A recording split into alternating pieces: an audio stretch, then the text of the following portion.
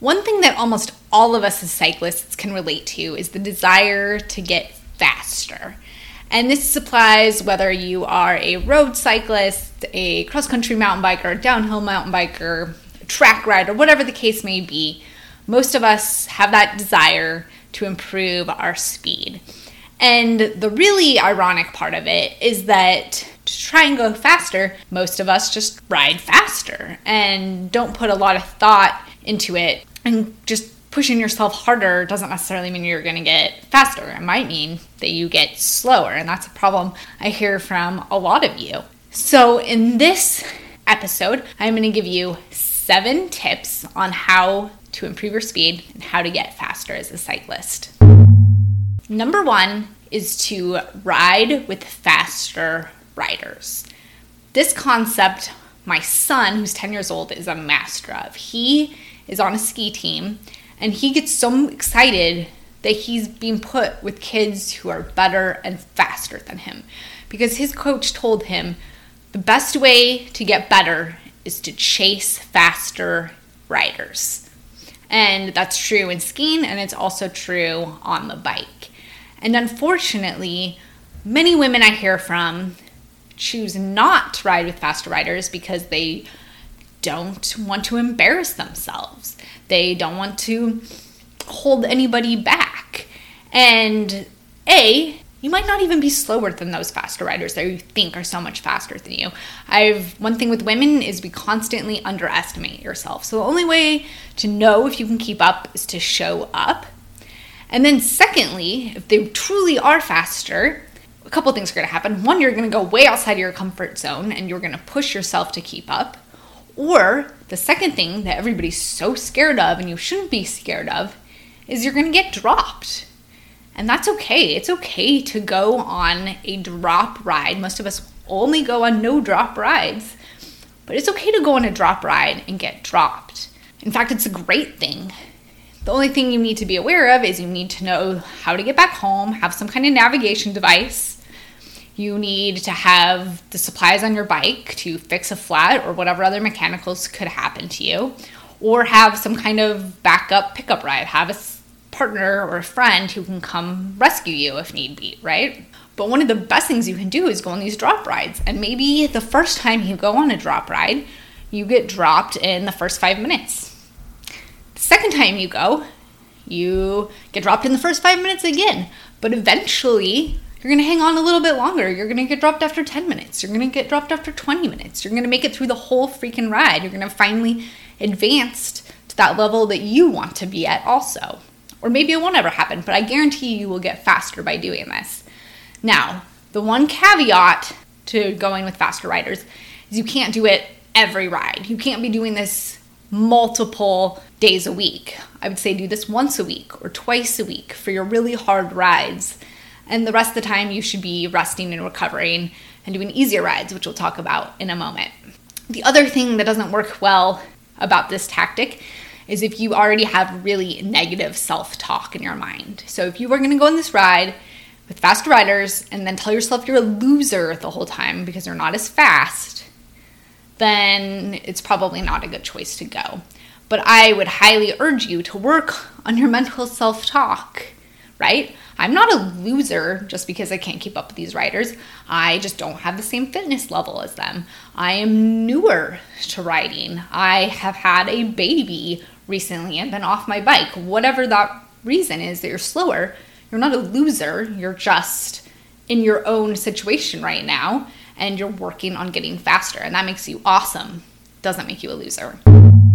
The second thing I'd recommend if you're really serious about getting faster is hiring a coach. So many women think that you need to be an elite athlete to hire a coach, and that's just not the case. You can be brand new to cycling and hire a coach. You can be training for your first century ride and hire a coach. You can be training for your first cross-country mountain bike ride and hire a coach. Or you can just go to a coach and say, I'm brand new to cycling and I'd like to get faster. And that's your goal. I want to get faster. And they will work. They will come up with a training plan for you. They will help provide accountability to you so you're working towards that goal of getting faster. And don't think that because you're new, you have to do get to some kind of level to be worthy of working with a coach. A good coach should be willing to work with anybody who wants to work with them. If you can't afford to hire a coach, another option is to buy a pre-made training plan. You can do this by going to trainingpeaks.com, and there coaches have put together pre-made training plans that you can buy. You can search for these depending upon what your goal is. So if your goal is to do a century ride, you can find a century training plan.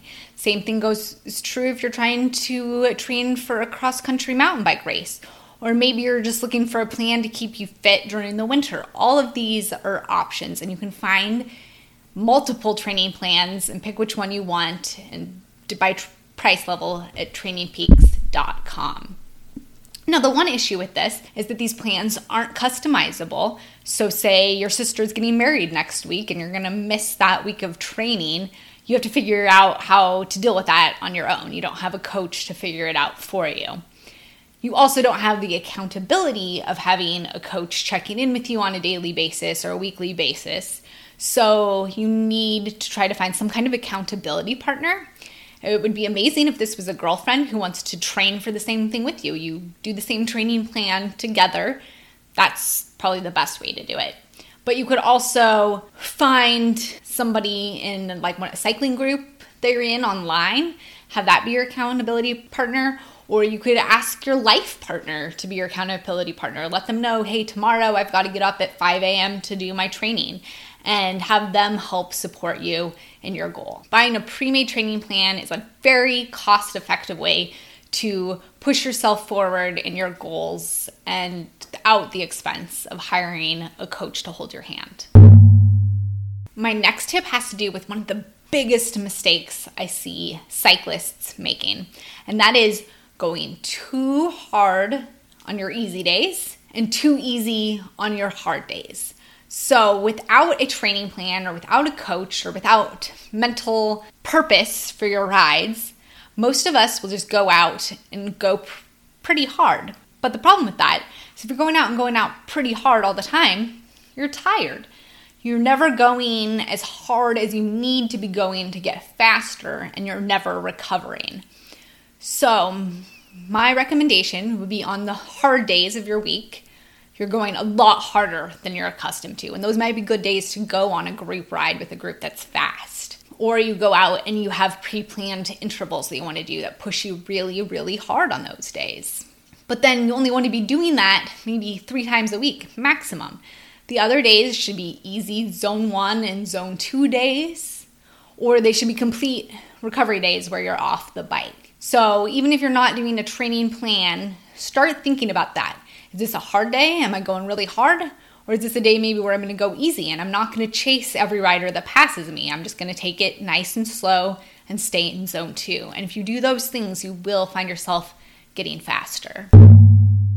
The next thing is to add strength training into your routine. This is something that lots of women struggle with, myself included. I took a very long time to get converted to the idea of taking some of my training time away from being on the bicycle and instead getting into the gym. And when I say gym, you don't necessarily have to go to a 24-hour fitness or like a physical place. I go to my garage where I've got my resistance bands and my hand weights and a box and all that kind of stuff. But you need to be adding some kind of strength training into your routine. The reason being is it's going to make you stronger. Even though you might not think that that strength converts to the bike, it does. I've gotten significantly faster by spending less time on the bike and more time in the gym. The other thing that it does for you is that it helps deal with some of the muscle imbalances we have as cyclists. We're doing the same thing all the time. We're not always really well-rounded, and the result of that is we get injured. So, for instance, a lot of women suffer from knee pain because they're not spending the time strengthening the muscles that support proper alignment and support the knees. What happens when you're injured? You're off the bike. So clearly, if you are stronger as a result of strength training, but also less injury prone as a result of strength training, you're going to get faster because you're going to be able to spend more time on the bike and not spend time off the bike with an injury. The next thing that is so difficult for us as non-elite athletes is proper recovery. Professional athletes get off the bike, and then the rest of the day, they are prioritizing their recovery. For the rest of us, we get off the bike and we go to work. We go to pick up the kids from school. We clean the house. We make dinner. We do a million other things. And so recovery is more challenging, but it also becomes more necessary. So there are lots of ways we can do this. I have a whole podcast episode on recovery, but there are two that I'm going to give you in this episode that are the most critical. One is just getting enough sleep. You need to be getting at least 8 hours a night of sleep. And if you're in a hard training cycle, you might be needing to get 9 or 10 hours of sleep a night to recover properly. So sleep quality, getting enough sleep, super important for everybody. The next one is eating within 30 minutes of finishing a hard ride. So many women are, I want to lose weight. I'm worried about my body. And so you go out and do this hard ride and then come home and don't eat. And that is just so damaging for your recovery. You need to come home and eat something with protein, with carbs within 30 minutes for your body to recover properly after your workout. And if you're not recovering, then when you go out to do your next interval or your next hard day, you're not going to be able to push as hard. And what's going to happen? You're never going to end up going faster. We can go so much faster if we allow our bodies to recover properly. And then the final thing is nailing your nutrition and your hydration. And this goes somewhat hand in hand with my last point. If you can nail your nutrition both off the bike and on the bike, you're going to be able to train harder. Your body is going to be happier. It's going to go faster. Same thing with hydration. You need to be pre-hydrated and hydrating well on the bike in order to do those really hard training days. So those really hard training days and then recovering from those hard training days before you go back out again to build upon each other and help you get faster as a rider. Again, we just see way too many women who think that they can get by on a hard training regimen eating 1,200 calories a day. And you cannot. You have to fuel your body to go fast. Fed is fast. So if you're not nailing your nutrition, if you're not eating enough, that might be your first step before you go get a coach, before you go get a training plan, because your body isn't going to be able to handle any of that stress if you're not fueling and hydrating and treating your body kindly on and off the bike. Pick all of those 7 items or just 1 or 2 that speaks to you, and I guarantee you, if you do those consistently, you will eventually get faster. If you enjoyed this podcast episode, please go subscribe and share this with a friend who you think might benefit from it. The more we can help support other women and to help educate each other and support each other and let each other know we're not alone, the better off we all are. Until next time, happy riding.